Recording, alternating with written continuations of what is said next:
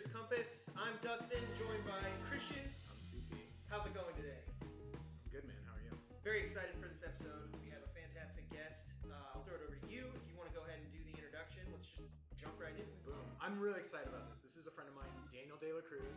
We actually met a couple years ago working on a film project together, and I was the annoying producer, and he was the writer-director, and pretty much the basis of our friendship was I ruined his life for a good 3 months straight. Daniel, thank you for coming on, man. Yes, Thank you welcome. for having me. Thank you. Really appreciate it. Didn't think he'd ever want to talk to me again, folks, but he does. He's at least guaranteed an hour of his time Yeah, to there talk you to go. Yeah, you're writer-director. The reason why we asked you to come on the show is you're kind of a little earlier on in your film journey. You just made the full-time move up to LA a little over a year ago, 2 years ago. You got a lot to say, I'm sure, about the differences between working on film in the San Diego community versus working on film in the Los Angeles community.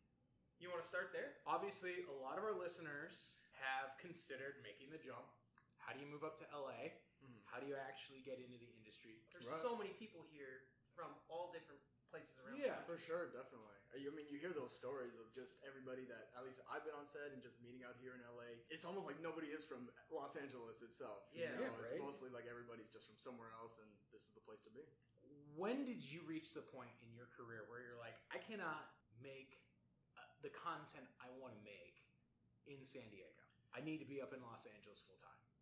Kind of like, what was your thought process? What was that experience like? And what was the final moment? So I've gotten both perspectives coming from San Diego, moving up to LA.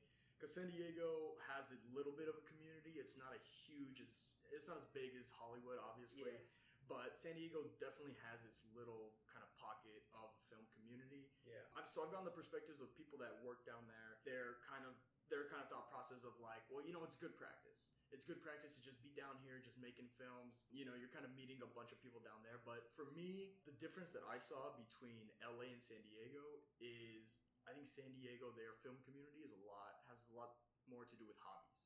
They're more of a hobby community. Like everybody down there, I don't really think they're making money doing those film projects.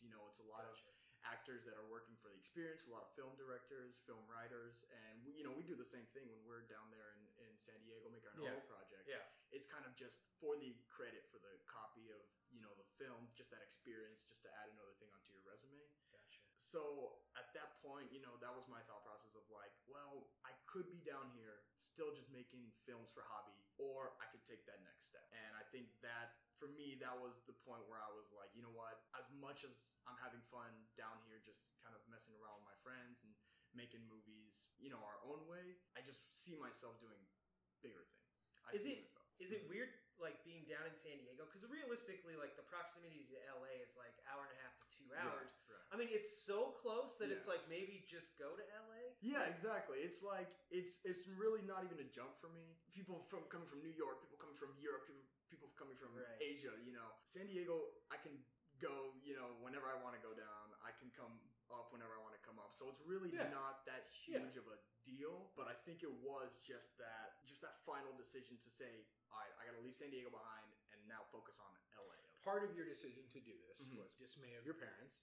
You said, screw it, I'm dropping out of school, I'm moving to Hollywood to become a big star, right? Definitely. That was That's it. awesome. Yeah, 100%. How did you grapple with that decision? Because that's ballsy, right? That's a ballsy Yeah, I guess you could decision say that. to make. Right. Was right. there a conversation, or was it just more like a statement, like, this is what I'm doing? It was a little bit of both, I would Okay. say. I know my parents kind of saw it coming from an early age. I've been into film for as long as I can remember. I've always been writing. I've always been kind of storytelling. And so I think they saw that. And ever since I was younger, I told them that this is what I wanted to do and that I had no plans to do anything else. So I think they've had a few years to kind of prep for that final conversation. One day, it's Yeah, coming. exactly. They probably had the mentality of one day we're gonna get that conversation. Yeah, I mean that day kind of just came and went, and I had to tell them, I'm like, look, I'm not happy in San Diego. I'm not happy just making films for fun. I was kind of in like a very stationary place in San Diego. So I think they also saw how unhappy I was, saw that I wasn't really going anywhere, saw I wasn't really making any progress with my career. Yeah. And they saw that move was kind of just the step that I It's needed like to take. progress, not just like, Right. hopefully this will happen for me. You're like, no, I mean, this is the next step. Exactly. Did this influence your decision in any way? The fact that obviously in school you're primarily learning theory of film versus when you're making films, you're practically making films. Right. How did you weigh that at all, or was it really just a location-based decision for you? For me, there's film industries in Texas. There's film industries on the East Coast. There's film industries all over the place, somewhat all over the place. I did not know this. Apparently, one of them is North Carolina. Really? It's like a huge film community. I didn't know that. I didn't know that either. Michigan's got a pretty big Shout one. out North Carolina. Georgia. All right, okay, Michigan, yeah. there Sorry. you go. I'm sorry, I lost No, the no, train no, of thought. no. No, you're good. The theory. Practical and versus theory. I think it was a lot of good practice being in San Diego. That was the best part of it, was that there was practice, and at the same time, I was kind of going to school for a little bit. I was taking film classes just to kind of get that extra theory, I guess. I don't totally bash film school. I think it has its benefits, but it also has some things that can hold some filmmakers back. Yeah. And That's understandable. and so I think that those few film classes that I took, they definitely helped me for more technical, Sure. a more technical side of film. Right. That helped me learn a lot more of the verbiage, the jargon, the kind of those things you could pick up on a film set, just doing PA work. It's cool to kind of have that textbook and say, this is exactly what this means, rather than, you could be on a film set, 3 different film sets, and maybe you'll hear different terms for equipment or different, just different things in general. Yeah, I've been on a set before where somebody, I forget what the exact phrase was, but they were like, hand me this. And I was like, Yeah. I don't know what that is. And they're Exactly, like, "Newbie." exactly. Right. Exactly. No, so you definitely get a lot of that. But I think that is one pro about film school, is that it'll teach you those things. It'll, at least for the classes that I took, it'll teach you those really preliminary things that you need to know. So you can survive on a set. Exactly. So Okay. you can survive on a set. Okay. And then from there, I kind of used those materials that I learned in those few years and those few classes that I did take. And when I was able to work on my first film set as a PA, I kind of just was like, okay, now I'm legitimately on the set. It's the difference between, I feel like it's with every job.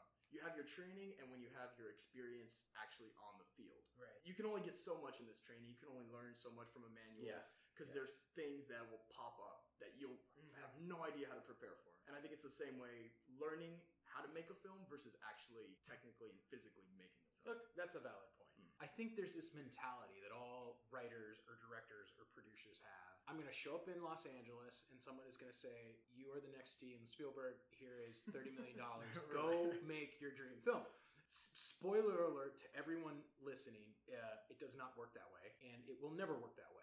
So once you get here, how did you say, cool, I have the dream, I'm following it, now I actually got to start? And start at the bottom. What was your way to kind of, I don't like to use the word, but almost to weasel your way into the industry? How did you get paid, and what have you been doing? So it's definitely been a trial and error process. Yeah. It took me a bit to kind of get my grounding and get to where I feel comfortable saying, okay, I'm making progress in what I'm doing. Can I actually? Yeah. Did you know anyone up here when you came up here, or were you on your own? Great question. So I have a cousin who went to AFI, went to Berkeley, got his master's in film, and he's kind of been working on his own projects. I also have another cousin who came up here to do the acting thing. Okay. But they both took the film route, the film school route, I should say. Okay.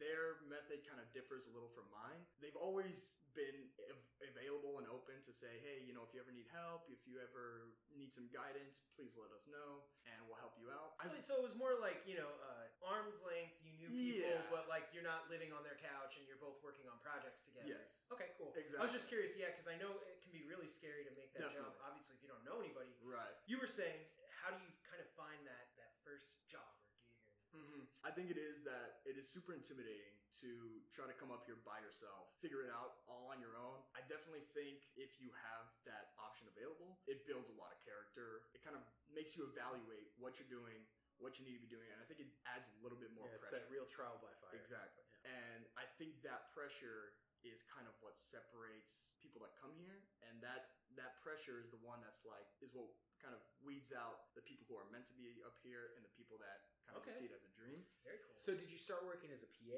Did you start working?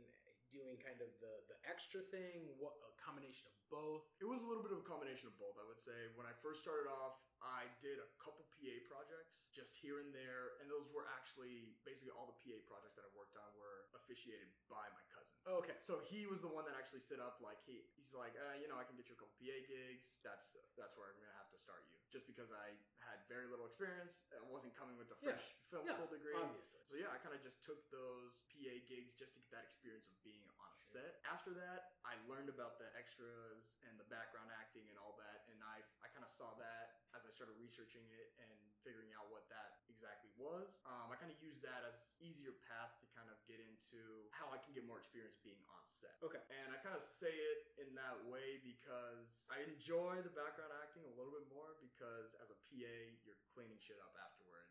Like you are doing all this extra work when, as a background actor, you don't necessarily have to do that. You kind of just sit back, you can go hit up crafty. Yeah. Exactly. And so I kind of enjoy that a little bit more than I do the PA work. As a PA, it's hard work. It's a pain in the ass. I definitely think, at least for me, the background acting was kind of where I was like, you know what, I like this a little bit. So if I'm sitting in Kansas right now and I'm thinking, I want to be a background actor, how did you do it? I mean, did you just start by going on Craigslist and looking for opportunities? Did you apply to one of the agencies that staffs extras? How did you do it? Yeah, it was kind of just like same thing of a trial and error. Like I did the Craigslist thing for a little bit, and I do not recommend that. So you have bad stories about yes, getting on movie sets through Yes. Craigslist? Can you share one? I'm trying to, because everyone's got like everyone's the worst got stories. Right. I gotta think about like those stories, because Like, some of those you don't even want to put. You didn't like show up for a shoot and it turns out that it was like a porn film or something. Like, Unfortunately, no, I did not. Yeah. No, I would say that's fortunate. That would That's have a been good thing. right. It would have been a hell of an experience, I'm sure, but but no, I didn't, get kind of misled in any of that way. I think for me, just seeing the pages, just seeing what they're offering, just seeing it immediately shuts it down. If you can know and learn how to read a Craigslist ad, I think that's a good place to start in how to determine What's who's BS legitimate? and Yeah. what is Okay. legitimate. Yes, exactly. Okay, that's fair. And I think from there, I might have gotten a PA gig or maybe a background gig, one of my first ones through Craigslist. It was decently legit, it wasn't a huge production or anything. And from there, I met another background actor who was kind of giving me more information about Central Cast, which is the background extra, the main background extra studio or whatever you want to call them for LA. Yeah. And they actually have offices like in New York, Georgia, and I think a couple other places too. Okay. But I know that's the biggest background company that's out Is, there. is that a membership organization, or how do you? So that whole process, it's actually kind of it's a fun process. I had to go back twice. So the first time when you go to sign up, they only allow 60 people per day. Okay. And for adults, you can only sign up Mondays and Wednesdays between, I think it's like 9 and 11 a.m. The first day I got there, I got there 8:30. I'm like thinking, perfect, I'll get here early. I'll get my spot, piece of cake. First time I got there was a line out the door, maybe a mile down the road. And I was like, oh shit, there's no way I'm getting into this. Because they actually have like sectioned off. They have maybe 30 spots, 1, 2, 3, 4, 5, lined up, marked. Sure. And then after that, there's like a little yellow section marked off. That's maybe. like maybe. It's the maybe crew. After that, there's no way. There's no way you're getting in after that line. Okay. So the first time I went, I kind of just had to say, No way. yeah, there's no way. There's no way. I had to call, it a day. Try again. I lost this one. Exactly. The second time I went, I was like, I'm not gonna make the same mistake. So I showed up 3 a.m, waited in line. I was maybe the 7th person in line. Nice. So there's people with tents, there's people with books, sleeping bags. They're ready to go. Like they're people who are doing this. I mean, it's legit. They know what they need to be doing. So. It's cool. That was a cool experience. So once you get through that first 60 people, you go in, they kind of give you the rundown of what exactly they're doing, what the whole background extra thing is, the rules, regulations, and all that stuff. And then they give you all the paperwork. They take your picture there. They sign you in themselves. And then from there, you kind of just start getting booked for gigs. Cool. And after that, it's been... So are you actively applying as a member? Like, do they have a job board, or are you getting called for what they think would be? It's kind of a little bit of both, just dependent on projects. So a lot of times they have the job board. You kind of just have to go through it and say, okay, I'm good for this. I fit this. For me, they're usually looking for like Latino, 18 to 20, 18 to look young. Okay. So I play a lot of high schoolers. I play a lot of, college kids and stuff like that, which is cool. You get a lot of cool, like, high school party sets. You get a lot of cool, all That's those cool. kind of stuff. So it's cool. It's good to, kind of play around with that a little bit. Can you mention any films that you've been on as an extra so we can be scouring the background for you? Let me see. I've actually gotten a good amount of projects that I worked on. Like, a couple of that I can think off the top of my head. I did the Goldbergs a few times. Okay. Oh yeah. I was actually on Euphoria. So Tell me your penis was not out. No. Okay. Not my penis. Okay, No. good. Okay, Yeah. Okay. I honestly would have taken it because those nudity gigs they're bank, but they did not ask.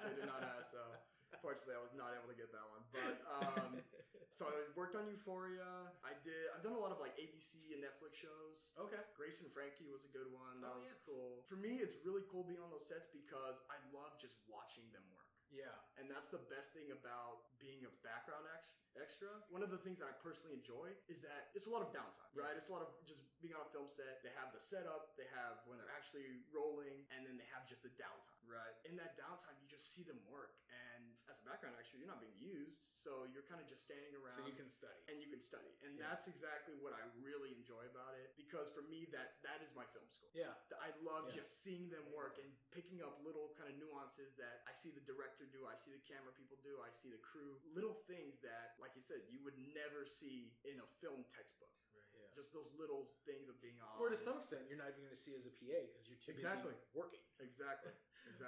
Okay. Now, obviously, there are people who make a living totally out of central casting. Mhm. I know for most people that's not what they want to do when Right. they plan on moving here, but it's totally a viable gig, and Mhm. obviously you get to hang out on movie sets all day. And Definitely. not Honestly. terrible, I guess. That No, sounds it's amazing. not. It's honestly a great gig. I think the only issue, just like with a lot of film gigs and a lot of creative kind of art gigs, is the consistency. Yeah. That's the biggest problem. Yeah. It's better than, no disrespect to working at Jack in the Box, no disrespect to working at any fast food restaurant, any kind of service industry, mind you, but I would rather spend my time being on film sets than kind of flipping burgers or anything, No, for sure. I want to take a step back. Okay. When you were in San Diego, you're shit a bunch, Mhm. writer, director. What is your take on film festivals? And the only reason why I bring this up is you've submitted to quite a few. Mhm. You have been screened in Yes. quite a few. There's always this debate going on, and I mean, Dustin, you know this. It's gone back for a long time. Mhm. Are film festivals worth it? There's a school of thought that it's a waste of time, it's a waste of money. Don't chase the film festivals. There's other people that say, hey, this is a great way to get some work that you've done, get some exposure for it, get it screened. What's your take, I guess, as someone who's done the festival thing more than once?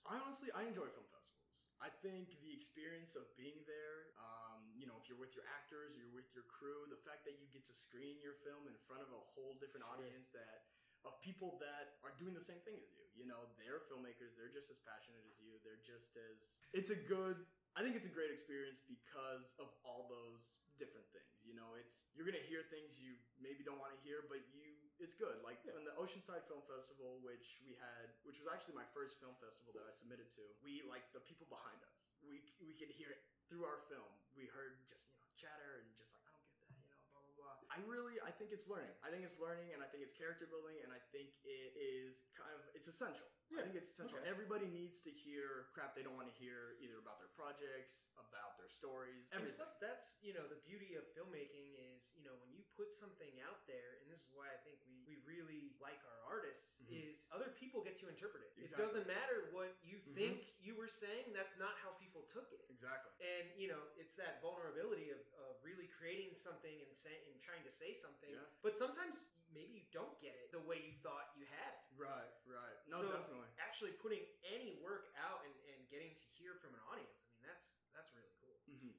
What's kind of in the past been your approach? Do you tend to try and focus on local films where you think the local aspect is going to give you more success? Have you done more of a buckshot approach where you just send it out to anything and everything? And obviously the other big question always is, it gets pretty pricey if you're going to, typically a poor filmmaker, Right. if you're going to apply to a bunch of festivals, especially the notable ones, it's going to cost you. What has been your approach navigating that? So we've had, for different projects, we have had kind of different approaches approaches. For some projects, we obviously have a little bit more money than for other projects. Yeah. So I would recommend when you have a bigger budget, I would recommend just everything and anything, because I think you get those local communities, you get the bigger communities, you get the international communities, you get a whole widespread. If you have the money, might as well get that widespread audience. Right. Yeah.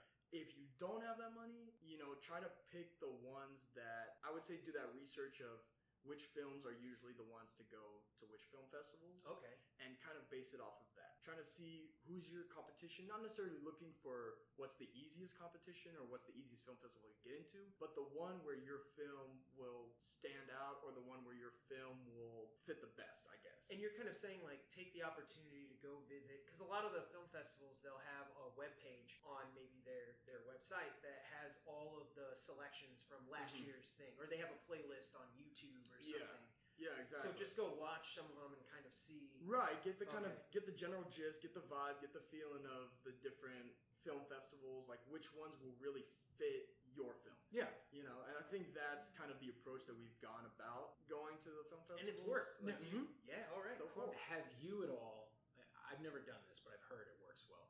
Have you, when you applied, have you ever requested a fee waiver or a discount? When we've applied, no, I don't think so. We haven't really gone to that much depth of just, trying to see what we can do with our film. I think when we do apply, we kind of just say, this is how much money we have, this is our budget. We have to kind of just slice it up like that. Yeah. I don't think we've ever gone to any film festival or gone to anywhere and been like, hey, can we get some kind of reduced rate, some kind of student discount? Because I've heard that they do it. I just have never done it myself. Which I've sounds stupid. never done it myself, Now, so I wouldn't. Another life hack when it comes to, I guess, filmmaking hack when it comes to festivals. I've always heard that it is a waste of time to apply for the extended deadlines. Get your films in early so they can have the best chance of being scheduled. Just, I don't know what your guys' thoughts are, but that's what I've always heard. I do not know that. I mean, if your film is done and you're confident, I would not have any reason to postpone it as much as possible. I mean, might as well just kind of send it out there as soon as you know that your product is ready and good to go. I don't think there's any issue with kind of sending it out right as the deadline opens. Okay. Just as long as, I wouldn't say jump the gun and be like, we got to get it out right now, so just kind of send it as is. As long as we get it out as soon as it opens, then we're fine. I don't see the need to do that. As long as you're comfortable with your product, as long as you're ready to go, and as long as you say this is ready to be viewed by other people, just kind of send it in whenever you're ready. Okay. Kind of reaching that point where you determine what's ready to be viewed. I guess my thought is, you've done a few shorts. How has that affected your growth as a filmmaker? Anything, takeaways from kind of the short film thing? Obviously, that's where most people start to get an idea whether this is something that they want to do. And any takeaways from those experiences? Honestly, I think those kind of takeaways, I don't really learn from the film festival themselves, because one, you're going to get different films every single year. You're going to get different filmmakers, and you're going to get just a whole new kind of wave of ideas, subjectivity and stuff like that. So yeah. I don't think that, once you put it in the film festival, I think that's it. If it wins any awards, if anything happens to it, cool. If not, then that was the project. It ran its course. Work on the next one. Okay, cool. Yeah. All right. And what are some of the films that you've made for short films? So the first one that we sent to the Oceanside Film Festival was called The Big Three, and that was about a 12-minute short. I wrote the script. I think we started maybe November of 2016. Took about a month in pre-production, just kind of getting all the actors, getting everything ready. Did about 2 months of filming, and then by, I think, March, we were able to submit it to as many festivals as we could. And Oceanside was kind of the first one, the biggest one that we got into, that we were like, okay, let's, Oceanside is the one that we're going to put on a whole show for and just kind of show up and see what happens. When you guys showed up, did you feel like rock stars? It was cool. This is Honestly, awesome. Yeah, it was freaking badass. I really enjoyed it. Like I said, with my crew and with my actors and everybody, the fact that we had our movie, for the first time on a big screen in front of other people, like it was definitely, we had the badges and everything. The badges is definitely what sold it for me, for sure. Okay. Yeah, I got it. It was a good time. It was a great legit. time. And some of your other short films? Besides The Big Three, I think after that was Black, which is the film that I worked on with Christian. Okay. And that one was its own process. You know, that one was that one. It had its ups and downs. Read between the lines here. That's called working with an asshole producer. It was. I really enjoyed the pre-production process of it because what we started with, by the end of pre-production, what we ended with. I think because when I first came to Christian with the script, I was like, I'm ready to make a feature. Yeah, it was a feature film. I made one short film before. Other than that, it was just me messing around with the camera. There was one legitimate short film, and then I went up to Christian, met Christian, and then said, I'm ready for this feature. Let's do it. And that's the good thing I will give producers is that they give you that slap in the face and say, no, you're not. You're not ready for this. Let's turn it down a bit. Which is one of the things that I will always appreciate in my learning process. Everything that I was taught and everything I've learned from that film specific was just like, sometimes you need that wake-up call. You need that slap in the face that said, this is the project, this could happen, but right now we need to focus somewhere else. So yes, I really enjoyed that pre-production process of turning a feature script into I think we did like a script for a trailer, and then we kind of turned it into a short film just after everything. Yeah. We had one idea and kind of changed into a whole nother idea. So it was kind of just an up and down process through just that pre-production. Well, and I think one valuable thing that I learned from on that project was we weren't anticipating it to be, but by the time we whittled it down, we weren't anticipating it to be as exciting as it ended up being because one of the lead actors ran into total family crisis and had to drop off the project halfway through. And I think that's really tough. And Daniel's decision was, let's rewrite the script so we don't have to go back and reshoot. We can just adapt it. Yes. And as a writer, how did that process work out for you? Because that's a tough challenge. And I mean, tons of super successful people in Hollywood struggle doing that. Definitely. I think it's just that adapting. It's that adapting and kind of reacting to situations that happen because every filmmaker knows that you can start off with a script, you can start off with an idea, you can start off with a plan, and none of that could happen. Like you can be halfway through filming and just something will pop up that will just destroy that whole idea. You'll have to rework it, you have to go back. So it was kind of difficult going back and having to readjust around that incident. Sure. You're not ready for that. Yeah.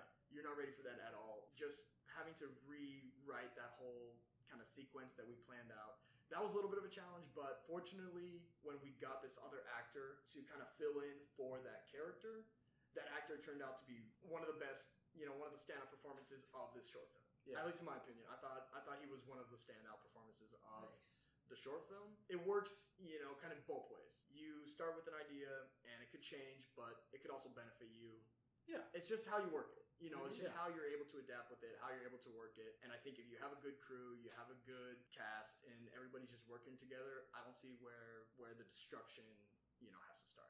You can avoid those situations. And it's probably cool, too, to look back and realize, like, hey, you had this adversity, this problem that popped up, and you're like, the outcome, I think, was great, but you're like, we overcame it. We didn't quit and just drop the whole thing. Like, we figured it out. Yeah. So I'm sure there's great pride in delivering on that. Definitely. Yeah, very cool. And then you recently completed another short, right? Yeah, so right now we have another short which is in post-production, and that one's called Creeping Death. That one's another, I think it's about 15 minutes right now the runtime is. So they're still kind of chopping at it and still kind of messing with it. And that one was a little different than things that I've worked on before because it was mainly dialogue, probably 95% dialogue, took place in one location. I wrote, directed, and acted. So I just, based off of the films that you talked about, I do notice that you tend to name your films after songs. Oh yeah. Why is that? I don't think titles are very important to the film as much as people kind of make them to be. Okay. I think that you can start off with the title and kind of turn it into whatever it needs to be. Yeah. So the reason I like starting, with songs is just because when I write a script, when I have an idea, I'll listen to one song. Okay. And as I'm writing that just whole to get script, into just to get into that feeling, you get into that vibe, I listen to one song. And usually that song will be the one that I'm like, okay, I'm gonna slap this on the title because I really like the title of this song. So I'm gonna slap this on the film title. I'll use it as a working title, see what I do with it. By the end of writing, I love the title so much that I'm like, you know what, I'm just gonna keep it. So Big Three, super ambiguous. If you watch that film, you're not gonna really understand why it's called that. Same thing with Black, same thing with Creeping Death. it doesn't necessarily have to do with the song as much as just the inner context of what that means. Gotcha. So it's not just like I'm randomly kind of picking a song. There's some meaning to why I pick each song. I don't really like to dwell on the title because I know I've had some friends that are writers and they're like, I can't think of a freaking title for racking this. their brains. Exactly. Like, and they're just trying pick to something for now and go. Exactly. Like, the So title I can kind of change up until the last. Right, leg exactly. of post production. Exactly. So I just kind of don't really have to dwell on it. So usually the song of choice is the song that I'll pick for the title. Okay, Cool. Okay. You guys want to talk about some movies? Sure. Let's do it. Let's So- talk about movies. Listen, obviously, you're not an old person. You're a hip, cool guy. So, this is what I want to ask you. If you were to go on a date, what in your mind is the perfect film or films for a first date? I've kind of been. Good question. I mean, it's a great question. I know, I made it up. I'm throwing around two. First one is True Romance. Second one is Natural Born Killers. Okay, I was thinking you were going to say, like, The Notebook. Right.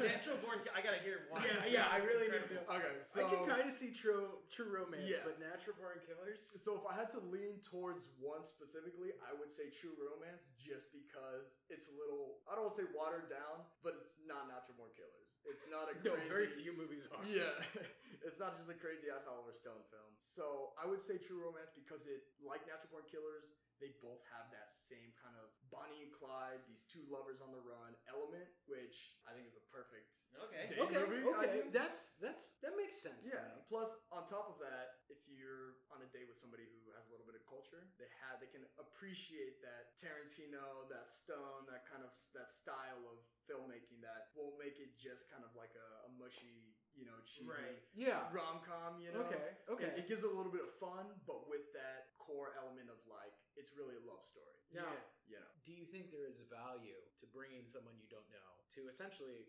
kind of a shock film like Natural Born Killers? I mean, because it's dark, it's twisted, it's graphic, Yeah. it says a little bit about who you are. It does. No, for sure. So it's definitely, if you have the right person, that's who you're going to show Natural Born Killers to. That's who you're going to show True Romance to. If you have that right person who's like, you know what, I know I'm not going to scare this person off. But, it also keeps it fun even if you do. Right. Even if you do end up scaring that person off, it keeps it fun because, it's a good movie either way. Sure. You're going to have a good time. Do you worry about the kind of cinephile aspect of it in the sense that I don't know how many casual moviegoers are really familiar with either of those two films? True Romance. Huh? I mean, That was pretty okay, popular. but- Yeah, that's got a little bit of a, I mean, where we are now, like, those are both films from the 90s. Right. And, I mean, I don't know. Like, what do you think? I agree. Or is there that part of your vetting process? You're on a first date. You're like, I need to make sure that whoever I'm dating, that their culture when it comes to film, they can appreciate the work of the masters. Yeah, Right, any right. girl that I watch, we're watching Star Wars. If she yawns, done. That's it. No, I'm just kidding. But he's not. I know, 100% for sure. If you yawn during Star Wars, what do you do? So I think there is that cinephile kind of idea behind it. I don't want to be on a date and watch a boring movie. Like I want to enjoy the movie too. Okay, I can you see know? that. So I think there is that kind of that value to it, but at the same time, like you said, it's 100% right. Like if they can appreciate that, like if they're into it. And you just kind of knock it out of the park with that film, and they're like, "Dude, this is the best film I've ever watched." That's got to be that much. That's got to be that much more rewarding. Okay, I can see that. Yeah. Now, do you worry at all? Natural Born Killers is, on the face value, it looks like this weird movie about Mickey and Mallory, right? But it's a lot deeper in the When you sense that watch it, it's it's pretty really a crazy. film about kind of, it's Stone's commentary on media and this culture of sensationalization that we have. Right. I didn't even say that right, and I apologize. I don't speak English. Is there value in taking to someone? Yeah, I mean, I think that's why Natural Born Or do you Killers... just throw a Twitter profile? You're like, hey, I go see weird dark movies. Like, Honestly, want a match? I would preface, if you're gonna show Natural Born Killers, I would say, listen, we're gonna watch this movie. You might not like it. It's got a good story at its core, but you might have to sit through some stuff first. So I would say in that sense, yeah, I guess Natural Born Killers is. That's why I would say that it's a little bit more of an intimidating date film. I would pick True Romance over that because it's a little easier on, a little easier A on little bit the more of a eyes. popcorn flick. Yeah, exactly. Yeah. Rather than Natural Born Killers, but like I said, I mean, if you have that right person, you think that you're not going to scare off with this film, Natural Born Killers for sure is going to be one it's going to grab their attention. Yeah, I mean, I think the way you pose the question too is interesting. Like obviously, if going on dates, you have the opportunity to go see movies that neither of you have seen. But if you're the one that gets to pick a movie you have seen, I feel like you would want to maybe not like test somebody, but you're like, is this person into what I'm into? Like, can we have a really cool conversation? Like that's kind of the yeah, definitely that too, for sure. I'm just kind of surprised. There's nothing wrong with picking a movie from some artists that you really admire and would love to be a millionth as successful as them. right, exactly. I sure would. Yeah, I mean, if you're gonna watch those movies, like I'll go on a friend movie night with you.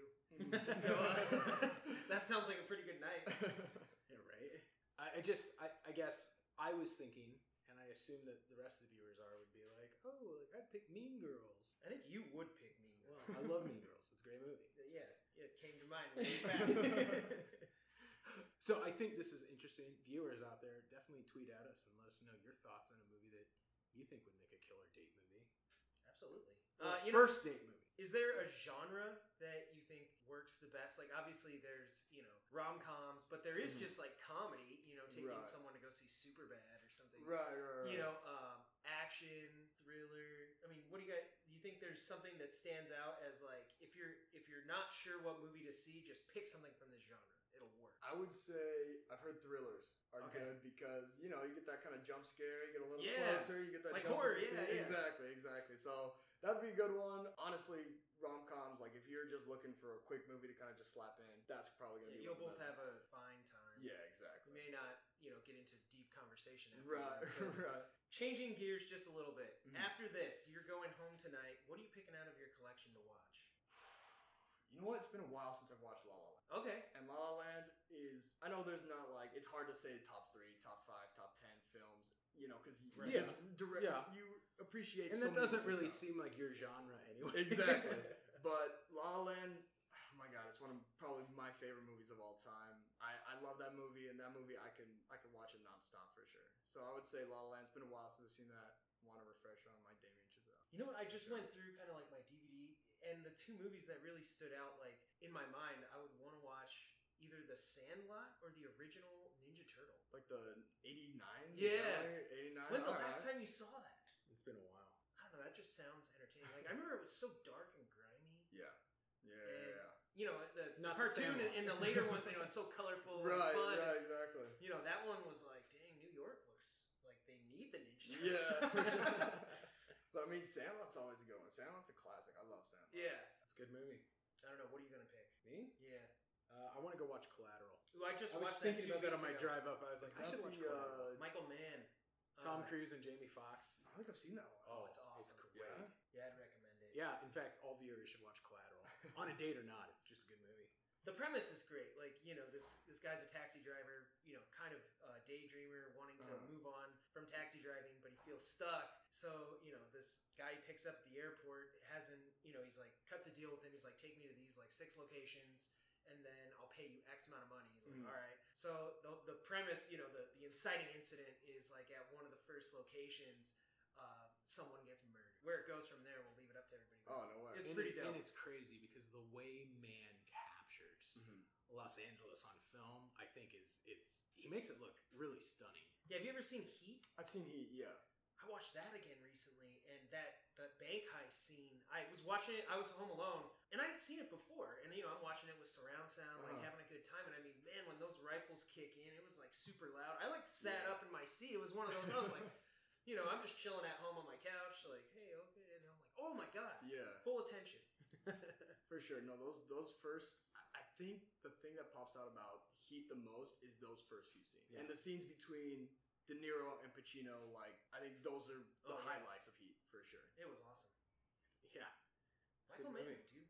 Michael Mann, for sure. Have you guys seen Den Don't Die yet? No, I have not. No, I have Ooh, not.